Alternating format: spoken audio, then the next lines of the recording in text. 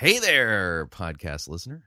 Chris Roseborough here right at the front of the podcast. Just want to remind you, Fighting for the Faith is listener-supported radio. You know that, right? Yeah, it is. If you don't already support us financially, we truly can use your help. So get on your computer, go on over to fightingforthefaith.com, click on one of the friendly yellow buttons and support us. And of course, if you would like to do it the traditional way, make your gift payable to Fighting for the Faith and then send that to Post Office Box 508, Fishers, Indiana, zip code 46038. And let me thank you for your financial support because we truly can't do what we're doing here without it. All right, on to the program. I enjoyed making it. I hope you enjoy listening to it. Here we go.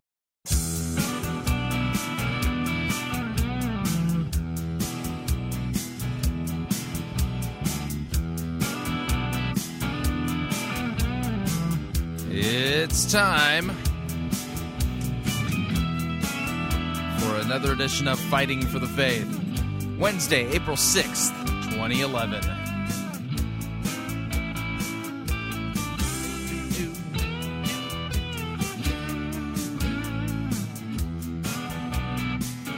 We're going to be doing our light edition today.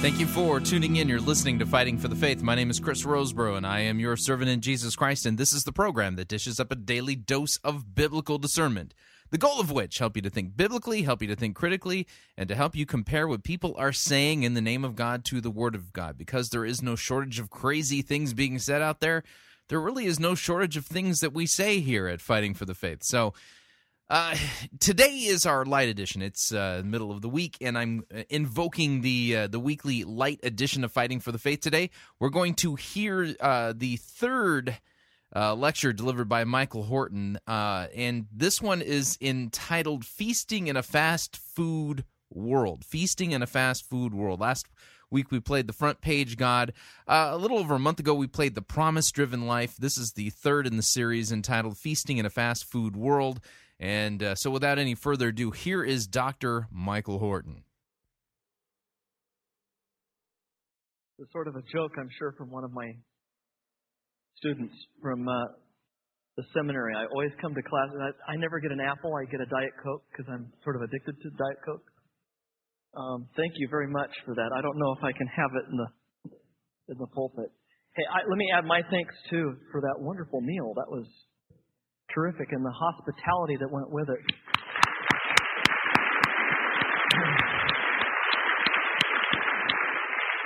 And also add my encouragement to check out Christianity Explored. Rico Tice, whose brainchild that was, Rico and I were roommates, basically, next door neighbors during Oxford years, and became really good friends, and it's been wonderful to see him over the years develop this program really as a wonderful opportunity to share the gospel, but with right doctrine, not just sometimes we have knowledge or zeal. It's nice when that comes together, and he really does that. It's a great way to introduce your neighbors to Christ, and great program for churches to have. For this final talk, I want to turn our attention toward the health page, feasting in a fast food world. And I want to begin with Isaiah 55, where God calls through Isaiah, "Come, everyone who thirsts, come to the waters. And he who has no money, come buy and eat. Come buy wine and milk without money and without price. Why do you spend your money for that which is not bread, and your labor for that which does not satisfy? Listen diligently to me and eat what is good, and delight yourselves in rich food. Incline your ear and come to me. Hear that your soul may live." See, there it is. Hear that your soul may live. "And I will make with you an everlasting covenant, my steadfast, sure love for David. Behold, I make him a witness to the peoples, a leader and commander for the peoples. Behold, you shall call a nation that you do not know, and a nation that did not know you shall run to you because of the Lord your God and of the Holy One of Israel, for he has glorified you.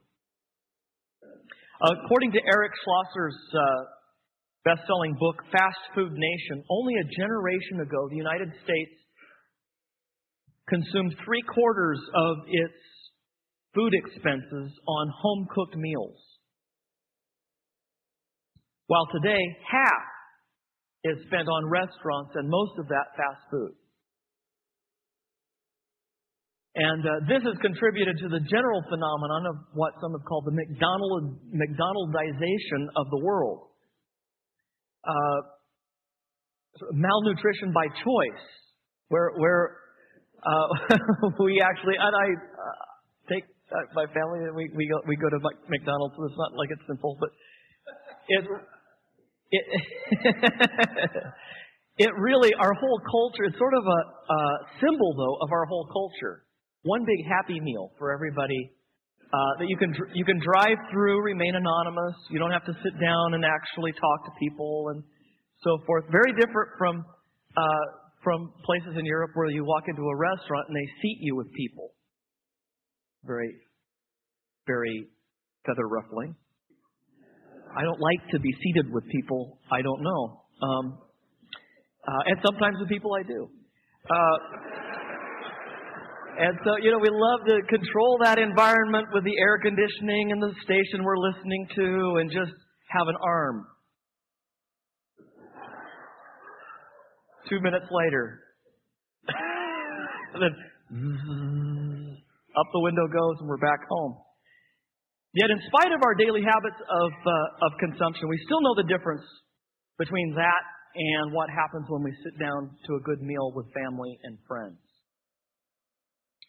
David Brooks has pointed out that American boomers, that's the post-war generation, those who were born after World War II, the boomer generation, lords of the suburbs, are part bourgeois and part bohemian. They're part Leave It to Beaver and part Woodstock. And so they crave this sort of nostalgic American values and a little bit of New Age, loopy spirituality. And they want to belong to community, have more community, which is why we live in suburbs where you can put your garage door up and down very quickly. We don't want to actually commit, which is what you have to have community.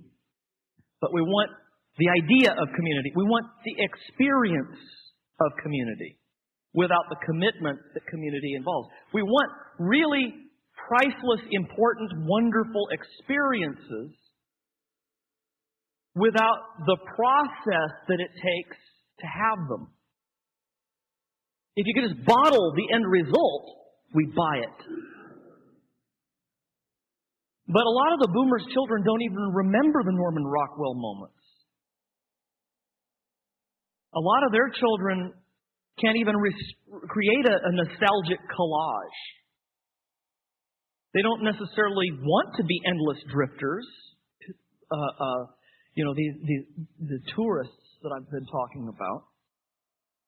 They don't necessarily want to transgress every boundary. They just don't know what the boundaries are. While their parents couldn't wait to leave home, a lot of their children can't wait to find one. And one of the things that we're seeing as a result now is that the number one thing that young people, for instance, there are a lot of studies that confirm this. One that illustrates it was a Wall Street Journal study of young people, 20-somethings, coming to Wall Street to work. What, if you went back to church, what would you look for first? What would you want? Now remember, their parents would have said anonymity, a Starbucks, definitely I would want to have good entertainment, and I'd want to have a lot of stuff and activities for the kids, and so on and so forth. Homeroom. and sort of the rec center with a fish. But these, basically the next generation, the children of those respondents, said, number one, theological discussion groups. I didn't invent that. I'm not paraphrasing. That was as it appeared in the Wall Street Journal.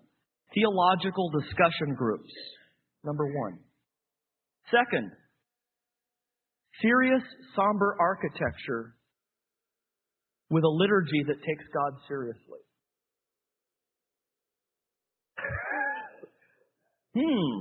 Now for something completely different, as Monty Python would say. One characteristic that seems to unite all of our generations today is the way we experience the world as a shopping mall. Everything is sort of a front for something to sell. We become anonymous voyeurs of other people's lives and experiences. Looking at other identities we might wish to assume, bodies we imagine that we have or don't have but would like to have, goods that we imagine that we could afford. We long to be transported, even for a moment, from our banal but very real existence to a manufactured pseudo-reality. Las Vegas, Las Vegas. Now, that has sort of become the homeland for this kind of vagrancy, and your secret stays with us. Today, this anonymity has taken very extreme forms in, for instance, the suggestion that George Barna makes that in the coming decades, Christians, even evangelical Christians, will stop coming to church and instead will get all of their spiritual needs met on the internet. This narcissism, and just when you ask, can this narcissism and individualism ever find its limit? Something strange like that pops up and you say, a new frontier we've just broken. Something I never would have thought 5 minutes ago was a possibility. And George Barna is arguing for it, is defending it. This is the way we should go. From the megachurch to the no church. We've been unchurching a whole generation for the last 30 years. In the name of mission. In the name of evangelism. Our local symphony in San Diego advertises a powerful music experience. They used to just tell you when Mendelssohn was playing, or Bach, or what was happening, what was up on the menu, and now they're promising a musical experience. I'm not saying this is wrong, by the way, in the secular culture. I just think it's horrible in the church when this moves over to the church. In spite of our rhetoric, our practice proves, I think, that we believe that we are the choosers. Not only when it comes to marketing and advertising in the world, but we're the sovereign choosers, choice makers, when it comes even to our relationship with God. We pick and choose the God we want. We pick and choose the doctrine we like. We pick and choose the experiences we want to have. We pick and choose the aspects of the lifestyle that we like and spit the rest of it out. We are sovereign choosers. We're Americans. We should be able to have our own choice. And here we are walking into a kingdom we didn't create, with a king who isn't king because we made him king, with all these other people we didn't choose, never would have, but God chose for us because, like us, they're sinners who have been snatched from the fires. And they have been made our brothers and sisters, though we didn't choose them for friends. It's hard to be an American and go to church. It's hard to be in the kingdom of God when we think as rottenly as we do.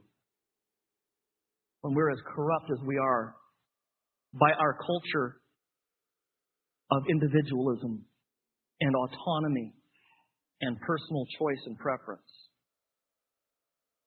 And I think that comes out in the way we talk about a worship experience. What is a worship experience? Well, the focus is no longer on the content. The focus is no longer on God. The focus is on me as a consumer of fun. The experience itself becomes a form of entertainment, a form of amusement.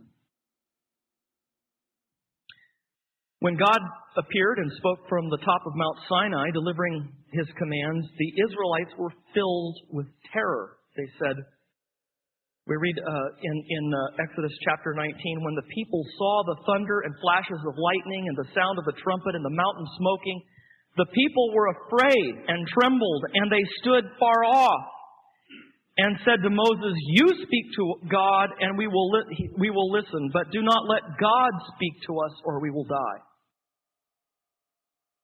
It's a little different than, "Hey, Pastor Mo, how you doing, buddy? Hey, isn't God rad? He's my dad." Okay, that's 20 years old, but see, that's the problem with this. It gets old by the time you look at your watch, it's old again. Not here. Not in this time, not in this place. They stood far off and said, "Moses, you talk to us and we will listen, but don't let him talk to us or we'll die."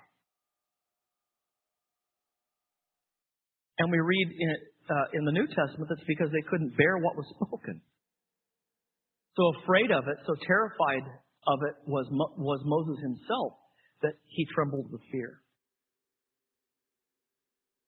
The people stood far off while Moses drew near to the thick darkness where God was.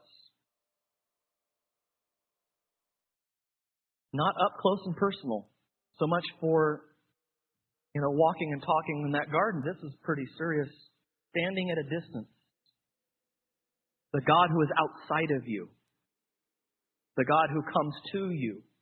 He isn't domesticated inside of you and your own experience, but who knows what He's going to say? Who knows what He's going to do? He's alive. He's moving toward us right now. He's speaking. He's uttering what will He say? It wasn't something that they choreographed, manufactured, produced, or packaged. It was not under their control. When God spoke, He was in the driver's seat. And it was a situation they did not like at all. They were uncomfortable when God talked.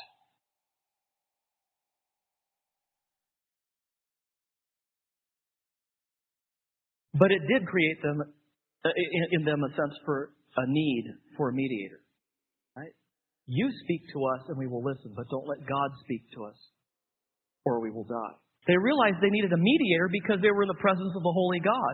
If people aren't in the presence of the Holy God, they don't sense any need for a mediator. And that's why people don't think they need Christ in our culture, because they don't think there's any danger. God's not dangerous. God, the God's Spirit, whatever it is there to make me happy. Couldn't possibly have any other intentions than to make me happy. Contrast all of this worship experience that they did manufacture and in which they were in control with this episode that I've just mentioned. While Moses was up on the top of the mountain, it came in handy that God had a mediator, and they knew who that mediator was because they needed it. They were already sinning, breaking the commandments at the bottom of the mountain that God was giving Moses at the top of the mountain. And we read, "And the people sat down to eat and drink, and they rose up to play." They sat down to eat and drink, and they rose up to play. Not much time for eating and drinking. Let's just sit down and get drunk. And then get up and just have a whirl at it. And have a lot of fun. Now that this talking God isn't bothering us. Let's make a golden calf that we can see and control. Well, it's still Yahweh. We're not violating the first commandment, another God. We're just making a physical representation of God so we can have the Yahweh experience. We're not having the Yahweh experience in our worship here right now because Moses is gone. We have no experience, palpable experience of God like the nations. They see their gods. They have visual representations of their gods. Why don't we just create a worship experience here?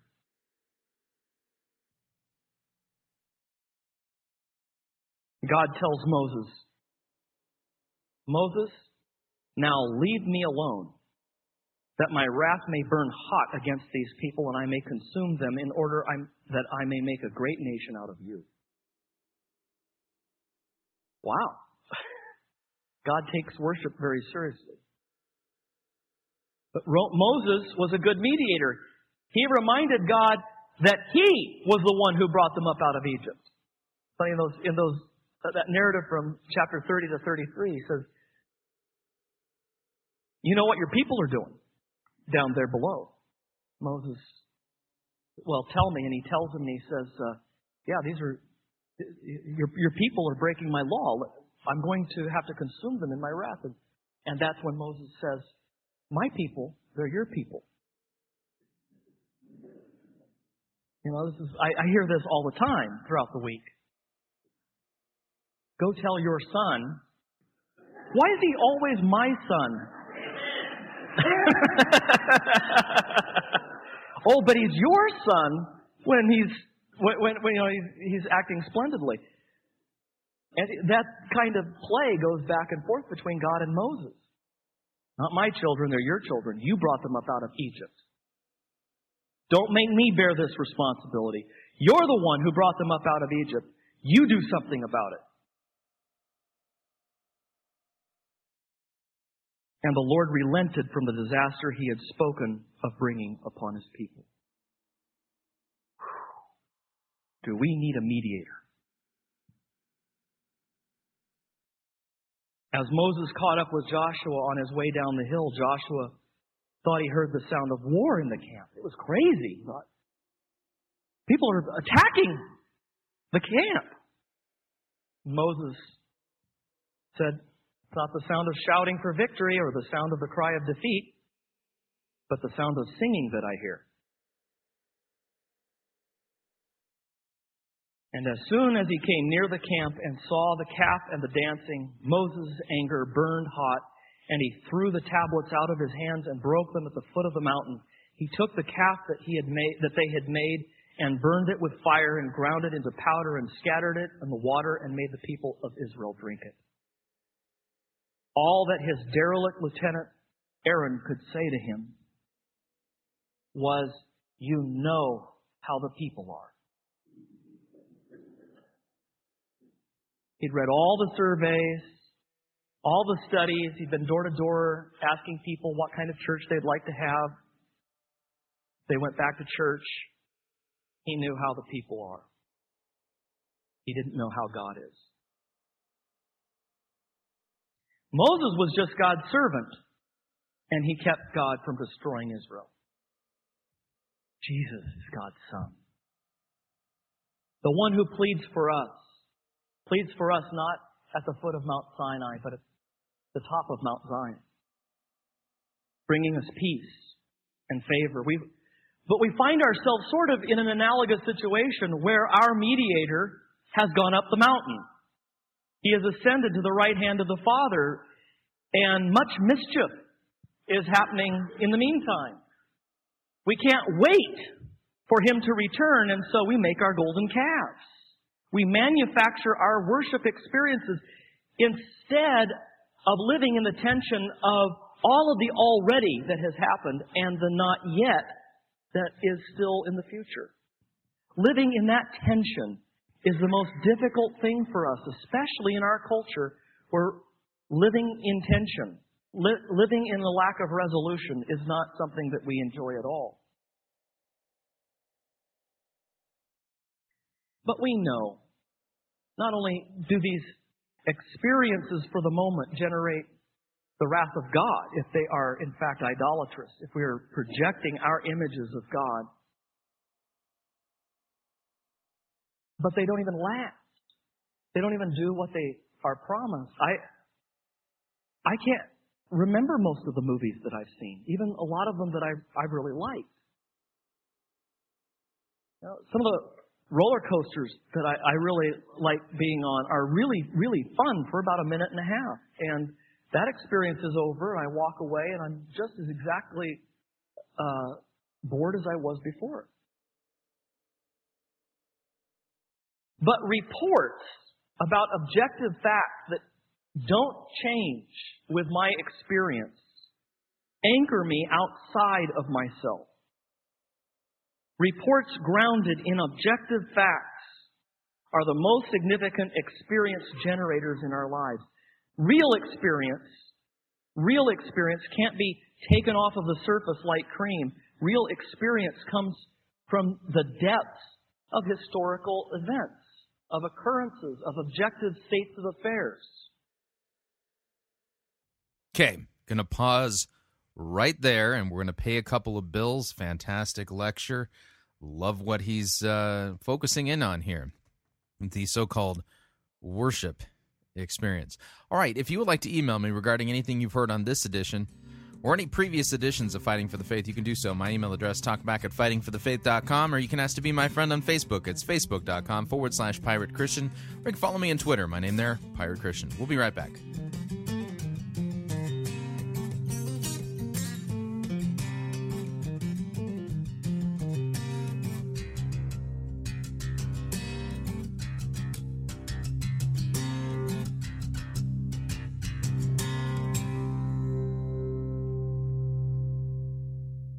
Relevance Schmelevance. We preach Christ crucified for our sins. You're listening to Fighting for the Faith. It's Monty Python's Flying Circus Church.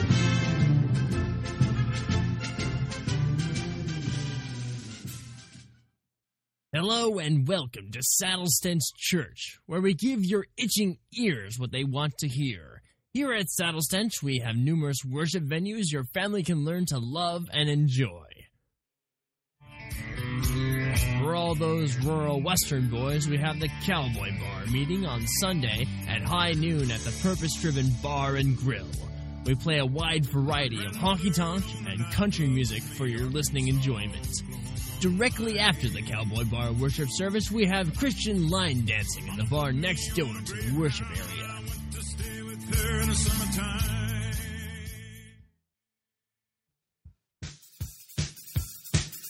Are you a nerd looking for a worship service that understands your special needs? Then look no further than the Geek Squad venue that meets in our server room on Saturdays at 3 a.m.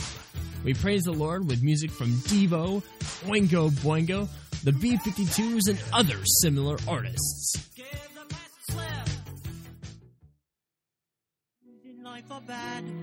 Are you a thespian whose world revolves around the stage of life? Then come to our Broadway worship service that starts every Friday at 6 p.m. when the curtain rises in the Purpose Palladium.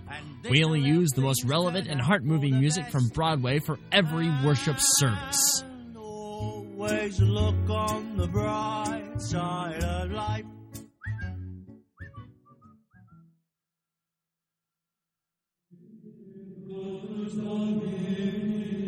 If you prefer a more traditional way of worship, come on down to the Latin Mass venue on Sundays at 9:15 a.m. We're located in the Prayer Labyrinth, where you'll be able to soothe your soul with classic Gregorian chant and incense.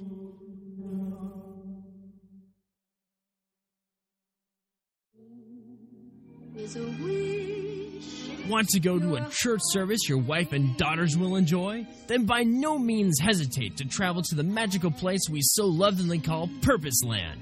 The worship services take place in Princess Purpose Castle, starting at 8 a.m. on Sunday mornings, where attendees will be moved by songs of love and harmony by some of Walt Disney's most beloved princess characters.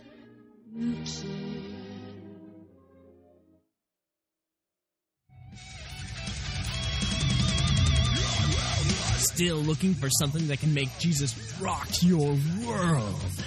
Then layer on the face paint, blacken those nails, and come to Saddle Stench's Twisted Worship Service.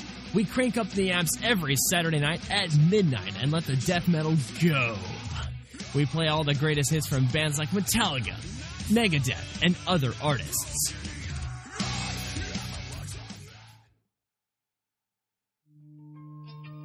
Not everyone has the same taste in worship style. That's why we put together different worship venues on the Saddle Stench campus each weekend. At these venues, you'll get the same man-centered, biblically watered-down, pop-psych, self-help teaching as everyone else to a live video feed from the main service, but with a smaller, more intimate style. If you plan to attend any of these worship services at Saddle Stench Church, give us a call at 1-666-555-1212.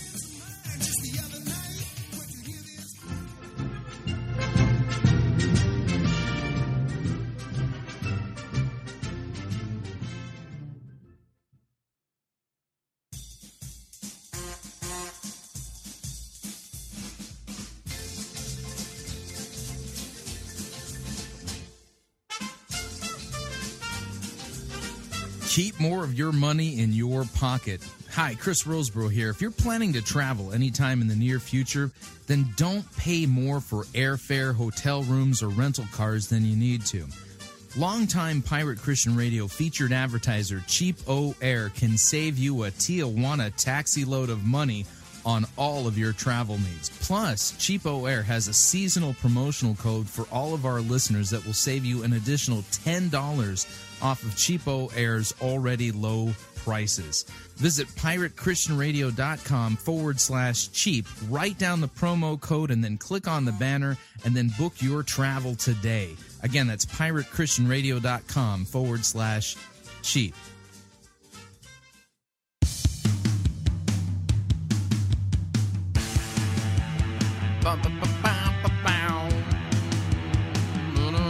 All right, we're back.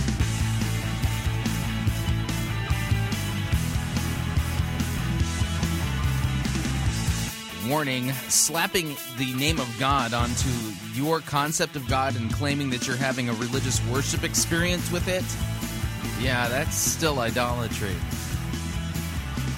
Need to remind you all, Fighting for the Faith is listener-supported radio. That means we truly depend upon you, your generous gifts, your financial contributions in order to continue to bring Fighting for the Faith to you as well as to the world. You can partner with us. This truly is a partnership. The way you do that is by visiting our website, fightingforthefaith.com, and when you get there, you will see two friendly yellow buttons. One says Donate, the other says Join Our Crew.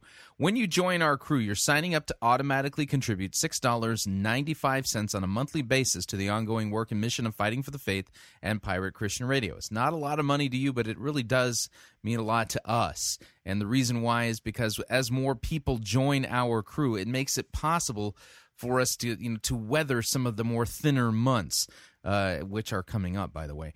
And, of course, if you would like to make a one-time contribution, you can do so by clicking on the Donate button, or you can make your gift payable to Fighting for the Faith, and then send that to Post Office Box 508, Fishers, Indiana, zip code 46038.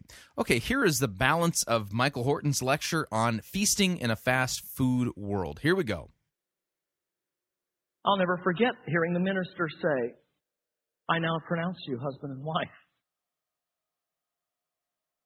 If you've had cancer, you'll never forget the doctor saying two things. You have cancer and you're clean. No sign of cancer.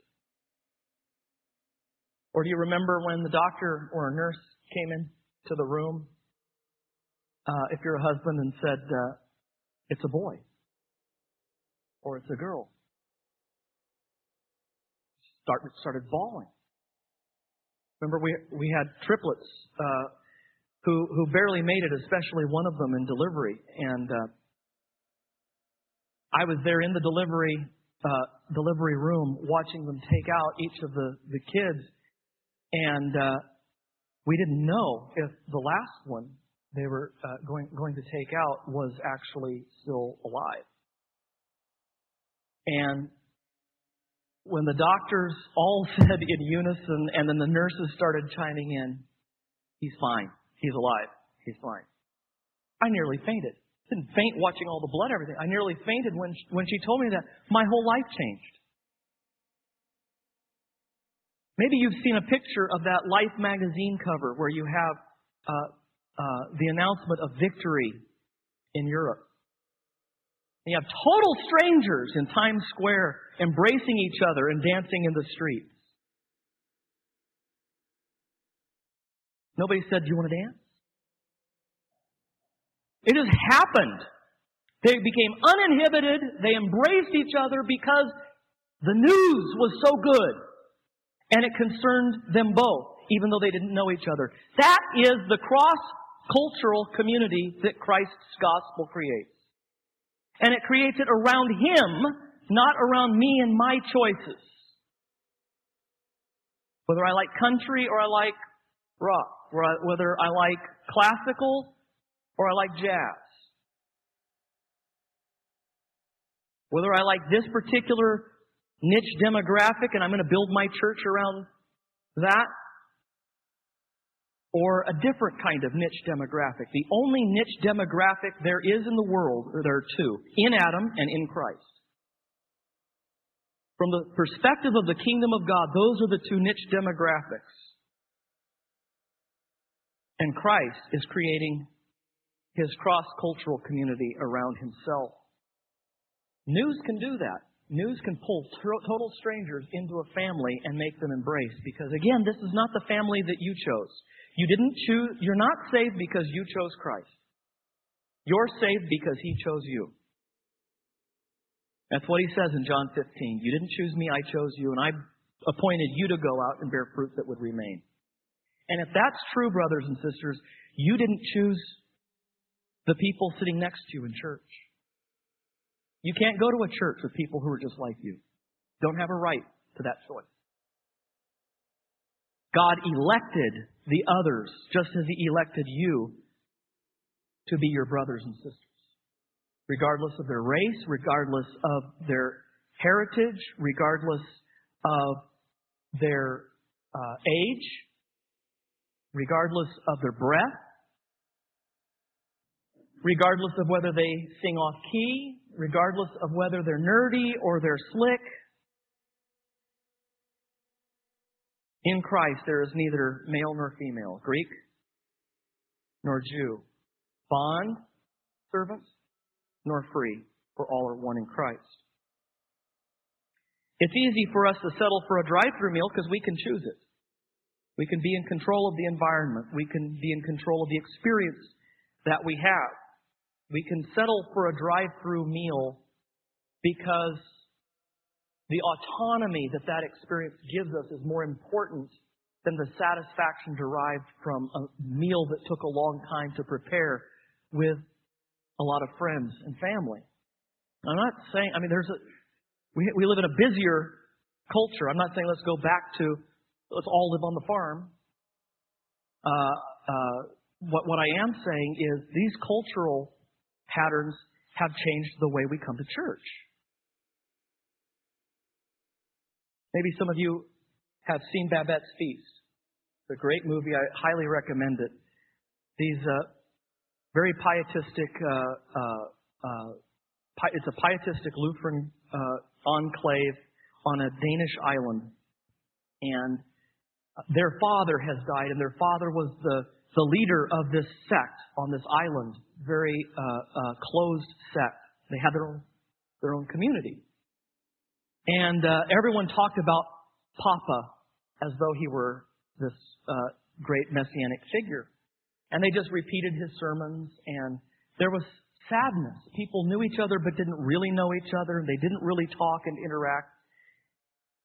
And Babette was a woman who had arrived on the island from Paris. Nobody knew Babette very much. All they knew was that she wanted to work for the two daughters of Papa. These two spinsters who sat at home talking about Papa's work and labors. They said, "Oh, no, we can't have a servant." She says, "I won't be your servant. I'll just be your cook. I just want to live here." and prepare food for you. And one day, make a long story short, she made this beautiful meal because she won a lottery in Paris. A ticket that she had forgotten about. Everything came through, and what she wanted to do for it was have all of this food shipped from Paris, because it turned out she was a great chef in Paris and had left for personal reasons.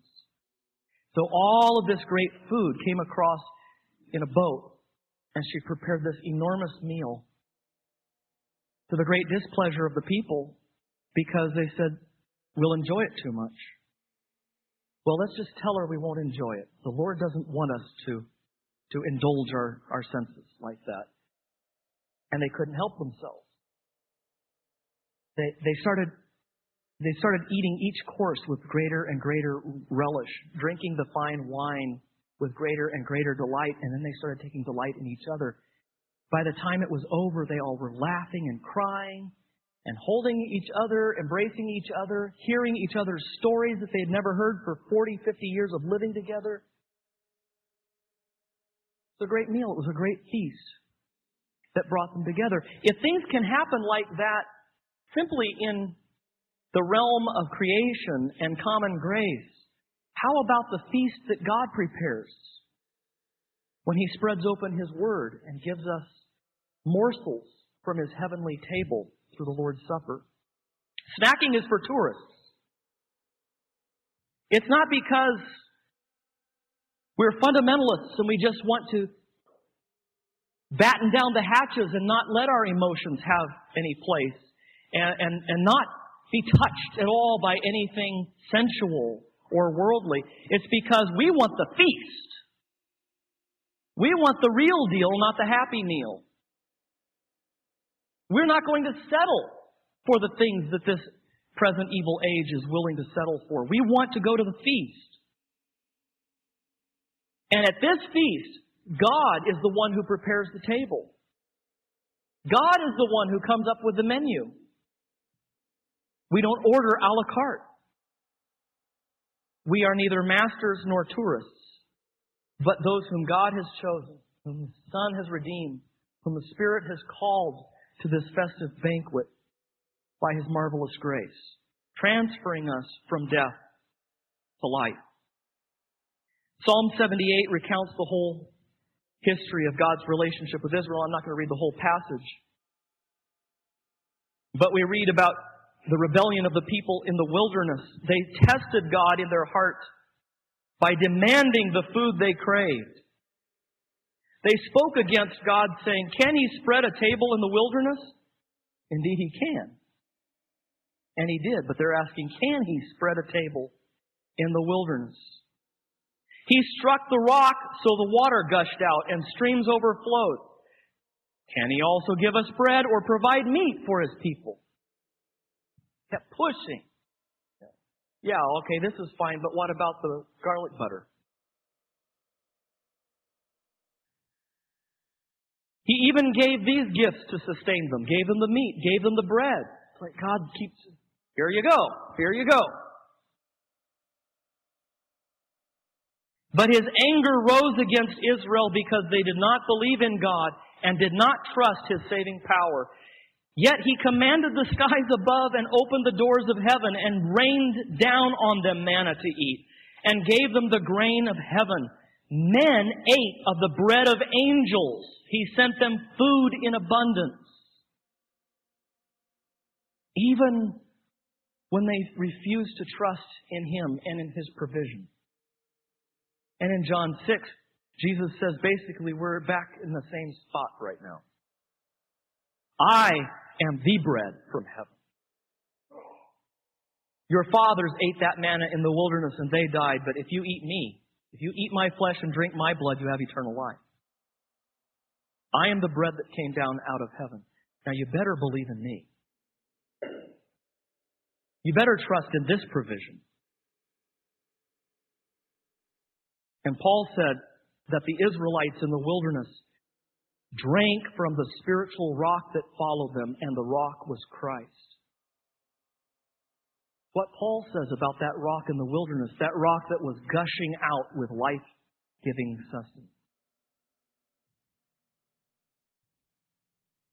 As Jesus taught, there's a time for fasting and there's a time for feasting. John the Baptist came, we read, neither eating nor drinking. And they said, behold, a crazy man. He must have a demon. Because John the Baptist's ministry was one of judgment, warning them of imminent disaster. The king was coming to his house to divide brother against brother and sister against sister. And that moment is just around the corner. Repent. And so he was in a phase of fasting. And he exhibited that in his whole demeanor. But Jesus came, and when Jesus came, it was time for feasting, not a time for fasting. He said, when the bridegroom is here, can the guests fast? The Son of Man came eating and drinking, and they call him a glutton and a drunkard, friend of tax gatherers and sinners.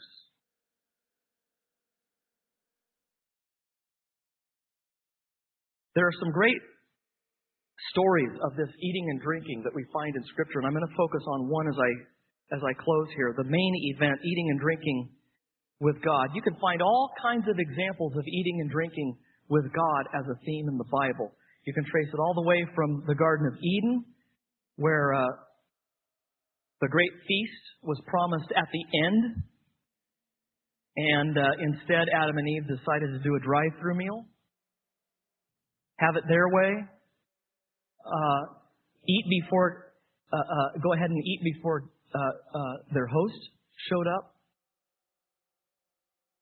And then you have it at Mount Sinai, where the elders go up to mediate, and Moses and the elders eat and drink with the Lord. And then you also have it in the promise throughout Deuteronomy of entering into the land of Canaan, the land flowing with milk and honey, to eat and drink in the presence of the Lord. So this theme is really large throughout the Old Testament, and especially the book of Deuteronomy. And especially in Luke's Gospel, there is an explicit intention to take the eating and drinking in the presence of the Lord theme from Deuteronomy and apply it to Christ in the New Testament. In fact, he explicitly uses that phrase in Luke 13:25, eating and drinking in the presence of the Lord, as invoking the covenant meals of the Old Testament. Jesus came so that his alienated enemies, the offenders of his Father's glory, could join him at the feast and eat and drink in the presence of the Lord. Only now it's the insiders who, refusing the invitation, are made outsiders, and the outsiders who, embracing the invitation, are made insiders. Another reversal in this unfolding plot. John the Baptist, neither eating nor drinking. Jesus comes and it's a party. Why? Because it is the new wine of the kingdom. It is a time for joy. It is a time for exaltation. Jesus moves toward Jerusalem, and as he does so, he teaches the disciples to invite to the banquet those who cannot repay them. Isn't that amazing? The one thing that you have to be sure of when you're writing up the invitation list, when you're going out and you're talking to people and bringing them to this feast, just make sure that it's people who can't repay you. People were, as today, very willing to invite people to feasts, hoping that they would invite you to a bigger one. No, invite people to a feast who cannot invite you to one, who can't return the favor, because that's what I do to you.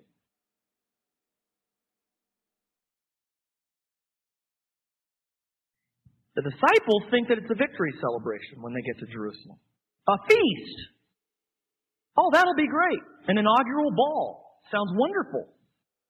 I'm there. Count me in. In fact, James and John say to Jesus, how about one of us being on your right hand, the other being on your left hand when you come in your glory? Can we be seated next to you? It'd be really great. And their mother chimes in, being a good mother, How about my boys? And Jesus says, ma'am, you do not know what you're asking. Do you really want them to be seated, enthroned next to me, one on my right and one on my left? Oh, yes, I would like that very much. And turns to James and John. How about you guys?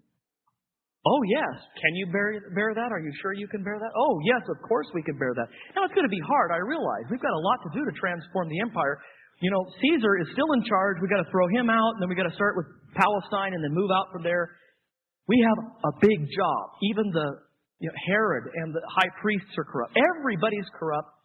We're just going to have to start from the bottom up. But I think that we can do it. Yeah, I'm in it for the long haul. And Jesus was thinking, one crucified on his right and one crucified on his left.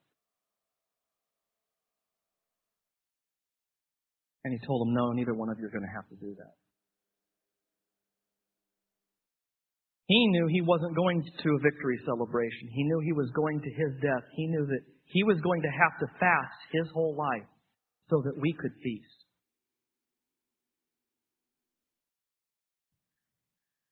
And so finally, Jesus appears after his resurrection in Luke 24. He appears in his resurrection to the women who now go ecstatic, having met Jesus and heard of his resurrection, go to tell the men. The men didn't believe the women. And that very day, we read, 2 disciples were on their way to Emmaus, about 7 miles from Jerusalem, discussing the momentous events that had just transpired over the weekend. And this time it's not an angel, but Jesus himself who appears on the road. But their eyes were kept from recognizing him, we read. And they stood still, Luke says, looking sad. Then one of them, named Cleopas, answered him, are you the only visitor to Jerusalem who doesn't know what has happened in these days? What things? Jesus asked. There's a little comedy here. What thing? And they said to him, concerning Jesus of Nazareth, a man who was a prophet, mighty in deed and word before God and all the people, and how our chief priests and rulers delivered him up to be condemned to death and crucified him. But we had hoped that he was the one to redeem Israel. Besides all this, it's now the 3rd day since all these things happened. Some women of our company amazed us. They were at the tomb early in the morning, and when they didn't find his body, they came back saying that they had even seen a vision of angels who said that he was alive. Some of those who were with us went to the tomb and found it just as the women had said, but him they didn't see.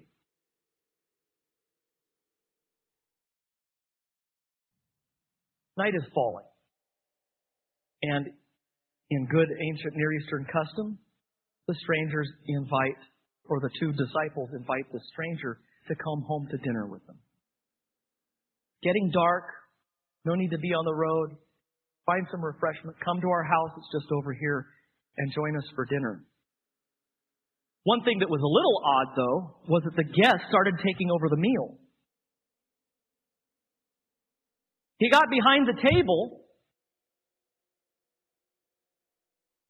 and he took the bread and broke it and gave thanks. Do those verbs sound familiar? They're the exact verbs that are used in the institution of the Lord's Supper on the night he was betrayed. And they said, did not our hearts burn within us as he opened up the Scriptures to us? But now they recognized him in the breaking of the bread. This is Jesus. And their eyes were open. Now everybody was on the road back to Jerusalem, back to the upper room, where they were waiting since the crucifixion. But this time to get everybody on board to go spread the word to the world.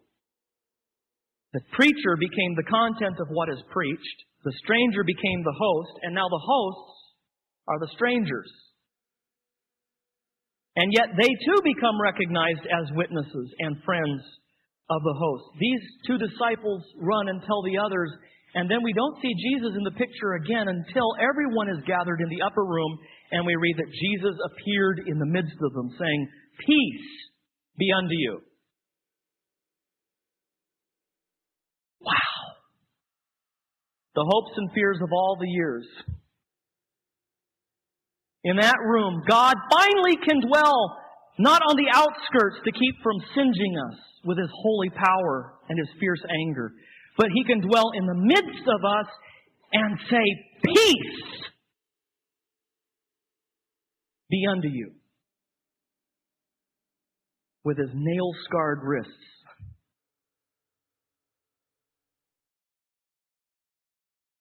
And they too see and recognize, we read in the breaking of the bread. Here Jesus goes, preaching Himself. He showed them how all this had to be true from all the Scriptures. And then there's the breaking of the bread, the preaching of the gospel, and ratifying it with His sacrament. That's how God works, as we saw with Abram in his vision. He not only provided our redemption, He gives us the faith, and He confirms and He seals that weak faith so that it grows and grows and clings more and more to His promise. The proclamation of Christ in Scripture in terms of promise and fulfillment becomes the substance of apostolic preaching in Acts, as Jesus Christ stood in the midst of His people every time the Word was preached and the sacraments were administered. And that's why we read in Acts 2:42 that they gathered regularly for the apostles' teaching, for the fellowship, for the breaking of the bread, and for the prayers. Not for a worship experience, but where God is in the midst of us saying, "Peace be unto you." That, brothers and sisters, can't be packaged, it can't be manufactured, it can't be handled, it can't be put in a crate. It can't be skimmed off the top. It can't be bottled.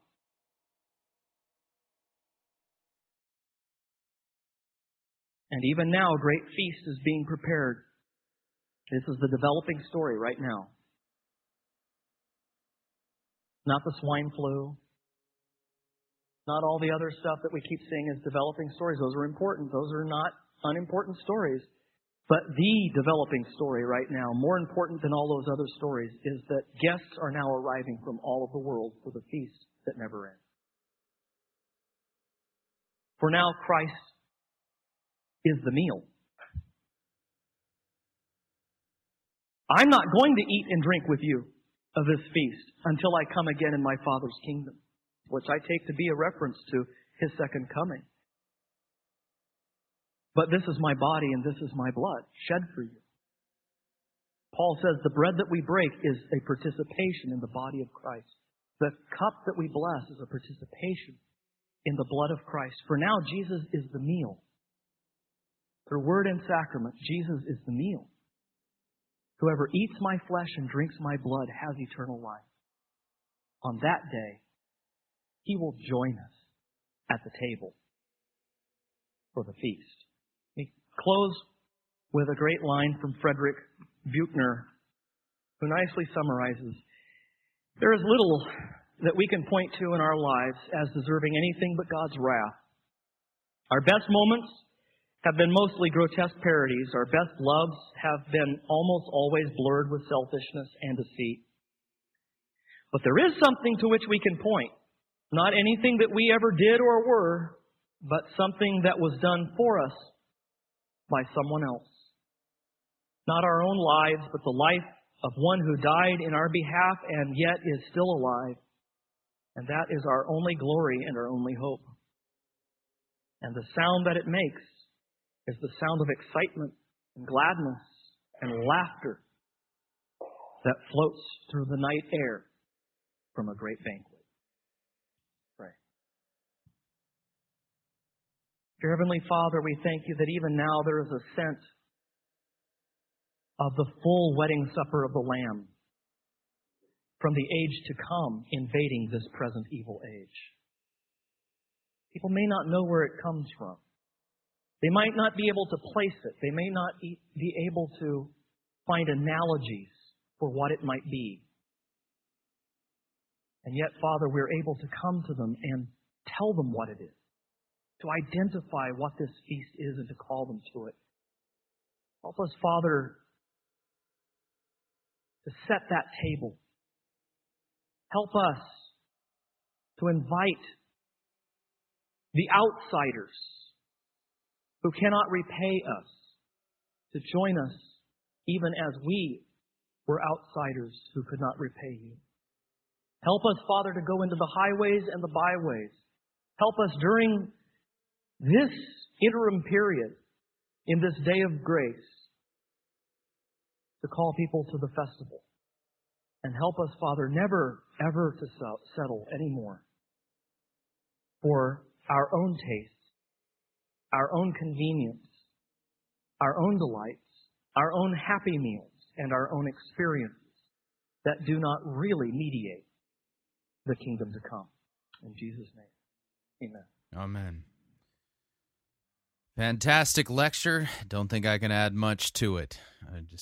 Just one of those things that stands all by itself, and it's refreshing to hear the truth conveyed so lucidly, so succinctly, and yet so powerfully. Need to remind you, Fighting for the Faith is listener-supported radio. You know the drill. Visit our website, fightingforthefaith.com. When you get there, you'll see two friendly yellow buttons. One says donate, the other says join our crew. When you join our crew, you're signing up to automatically contribute $6.95 every month to the ongoing work and mission of Fighting for the Faith and Pirate Christian Radio. I want to thank you in advance for joining our crew, and those of you who are already our crew members, thank you as well. Of course, if you'd like to specify the amount, you can make a one-time contribution by clicking on the donate button, or you can make your gift payable to Fighting for the Faith and send that to Post Office Box 508, Fishers, Indiana, zip code 46038. So what'd you think? I'd love to get your feedback. If you would like to email me, you can. My email address, talkback@fightingforthefaith.com, or you can ask to be my friend on Facebook. It's facebook.com/Pirate Christian, or you can follow me on Twitter. My name there, Pirate Christian. Till tomorrow, may God richly bless you in the grace and mercy won by Jesus Christ and his vicarious death on the cross for all of your sins. Amen.